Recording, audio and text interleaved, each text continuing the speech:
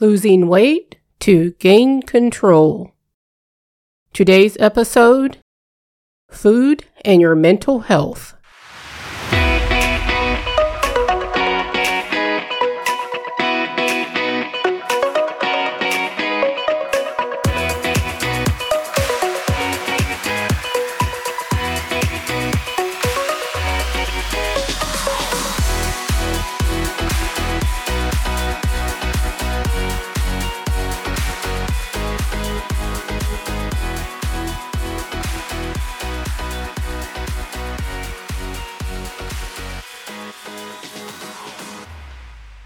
Welcome to today's episode of the Losing Weight to Gain Control podcast.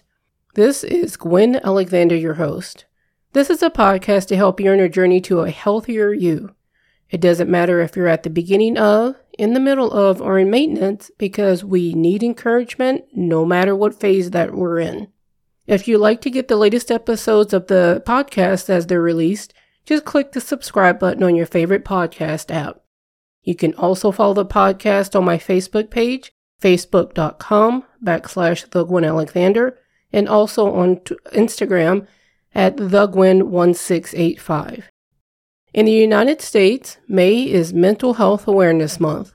When I was a child, there was such a stigma about talking about depression or that things you were just struggling with.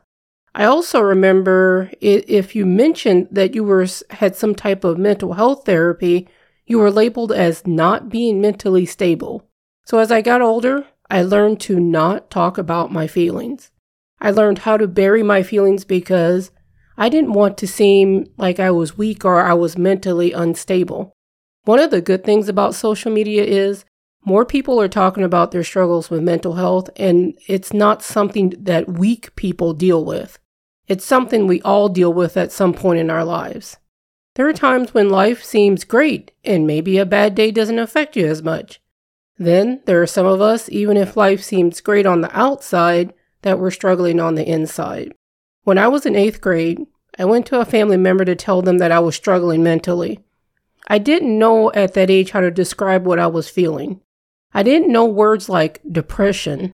I just knew I was feeling sad and it was a lot.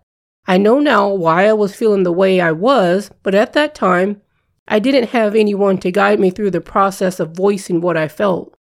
When I went to that family member to say I'm feeling sad, their response was, "Well, I guess you better go pray." And that family member never looked at me. They kept their back to me the whole time I tried to express this to them. And after they made that statement, I just remember shutting down emotionally. At that moment, I said, I will never share how I feel with anyone again. In my mind, no one wanted to know how I felt or they cared. It wasn't until I was in my mid-30s that I started to deal with that emotional baggage. One of the things I did even before my 8th grade year was I started to use food to make myself feel better. It's something I wouldn't say I still struggle with, but it's something I still think about daily. Food was something that I used to shove those feelings down, but the type of food was probably not helping me think straight either. I was eating highly processed, high-calorie, and high-fat foods. There was lots of sugar, too. This is something that followed me into adulthood. And I think in some ways that I've talked about this before, I may be a food addict. I've never been diagnosed, but I used food to deal with these feelings that I didn't know what to do with. Even if you don't feel like you're a food addict, there's probably been times you've used food to deal with your feelings or to make them go away, so to speak. Had a bad day at work? Grab a bag of potato chips. Had an argument with somebody? Eat some ice cream. One of the things that is difficult in that moment when we are with those feelings is just feeling those feelings and figuring out how to deal with them. This leads to today's topic, food and mental health. According to an article on mentalhealth.gov titled, "What is Mental Health?" here is how they've defined mental health. Quote, "Mental health includes our emotional, psychological, and social well-being. It affects how we think, how we feel, and act. It also helps determine how we handle stress, relate to others, and make choices." End quote.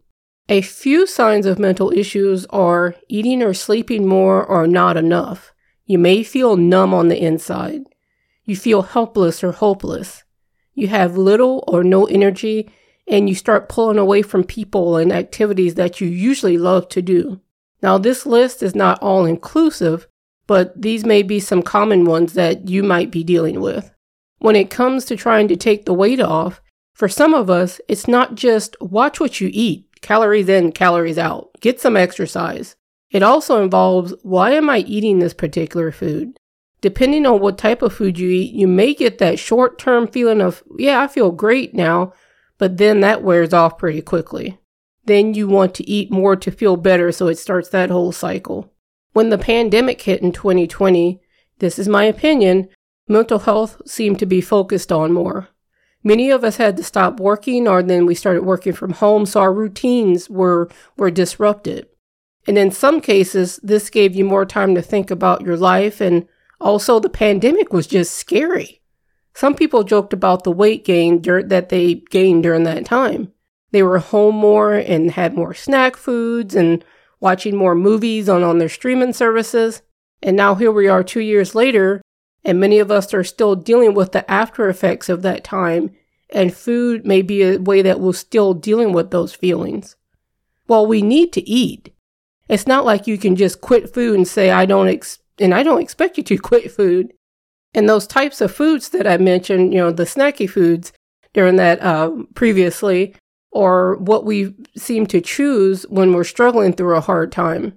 They, like I say, they make us feel better for a short time, but what's going to help in the long term? Here are a few steps that you can take, or things that you can use to help you have a better mental health and maybe not use food to deal with your feelings. The first one is eat at regular intervals.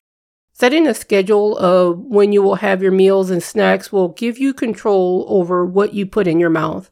If you're working from home, having a regular meal schedule may help you also not snack your way through the day. You'll have to figure out what time frame works best for you based on your schedule and probably the schedule of your family members that you are responsible for taking care of. Right now, my schedule is I have breakfast around 7:30 in the morning. If I feel like a snack, I usually eat that around 10 or 10:30. Then I have lunch around 12:30 or 1 o'clock. It's usually closer to 1 o'clock. And then I have my last meal around 6:30 or 7. Now, I know that last meal sounds kind of late, but I eat lunch at 1 o'clock. I am not hungry when I get home. And sometimes I exercise right after work, and I don't like to eat before I exercise. I've done that, and my body just doesn't seem to want to digest food and have me exercise at the same time. So that's the first one, is try to eat at regular intervals. The second is be mindful of the types of food that you eat. I'm all for eating pizza. I like pizza and cookies and potato chips and things like that. But those foods on a consistent basis won't make you feel your best. And it does make it hard to think when your body's not getting the best food it can. This, of course, will give you short-term pleasure. Now, my rule of thumb is if I must have a pizza, I make my own. And I make like little personal pizzas. So I buy they're called thin crust pizza blanks. And I get turkey pepperoni. And then I also buy the pizza sauce, and I just put a little bit of shredded cheese because I'm lactose intolerant, so I can't take a lot. And sometimes I'll make my own Italian sausage to put on the little pieces, and I use lean ground turkey to do that. And so the size of the pizza is not large. It's one I can eat myself. And the whole thing comes out to about 450 calories or 500 calories, depending on what I put on it. And I usually have a salad with it with a little bit of dressing. I don't like a lot of salad dressing. When I eat it, I don't have that overly full feeling, and I don't have that feeling like I overate because I had a bad day, or I'm eating this because I don't feel good. I do the same with cookies. If I want a cookie, I have some dough already made up in the freezer, and so I'll just bake 2 of them, and then I have my 2 cookies, and that's it. I found if I eat food that isn't overly processed, I feel better physically, but I also feel better mentally. So that's number 2. Be mindful of the types of foods that you're eating. And number 3, drink your water. Recently, I did a social media post on how I hadn't been doing very well with getting my daily intake of water. And I admit, I'd gone down to drinking only 4 cups of water, so that was about 32 ounces. And I would drink a cup of tea or coffee in the morning, but that was it. And then after 3 days of drinking around 8 cups of water, I could tell a big difference in how I felt. I know water isn't fun to drink. For me, once I get into the habit, I look forward to it. Sometimes I like to drink it cold, and sometimes I want it to be room temperature. I don't like to add the flavored packets to my water because many of them I've noticed give me acid reflux. And if you do need to flavor your water, try to use fruit to flavor it, like frozen fruit. If you use flavored packets, read the ingredients and see if any of them may affect your digestive tract. And all I can say is I do feel better. And I have been sleeping better and my body seems to feel better. So that was number 3, drink your water. And number 4, this is more towards the mental health part. Do something you enjoy that doesn't involve exercise. Now, don't get me wrong, exercise is great, but you probably have other things that you're interested in. One of the things that has greatly helped me is learning new things that I've always wanted to learn but just never put the time in. Now, I wouldn't call them hobbies, but I call them learning activities. For example, I am still working on replacing some of the parts of my piano, and I don't have the time to dedicate hours to it, but I find myself working in small increments. While I'm working on my piano, I'm listening to an audiobook. Piano and books are 2 things that I really enjoy. And when I work on my piano, I usually lose track of time, and before I know it, it's either time to go to work or it's time to go to bed. Something else that I've found interest in is languages. I found myself watching several YouTube channels on the origin of language and things like that. So I can read French and translate it okay, but I'm not good at conversational French, so I've been working on that. I've been also working on trying to learn some Spanish. And one of my interests is just how people communicate. I even bought an online course on how to learn sign language. Again, I do this in small increments. It's something that makes me happy. And it also helps me to release stress while I'm doing something that I enjoy. What are your interests? Have you even thought about that? Have you noticed that you watch certain YouTube videos that, all have the same theme?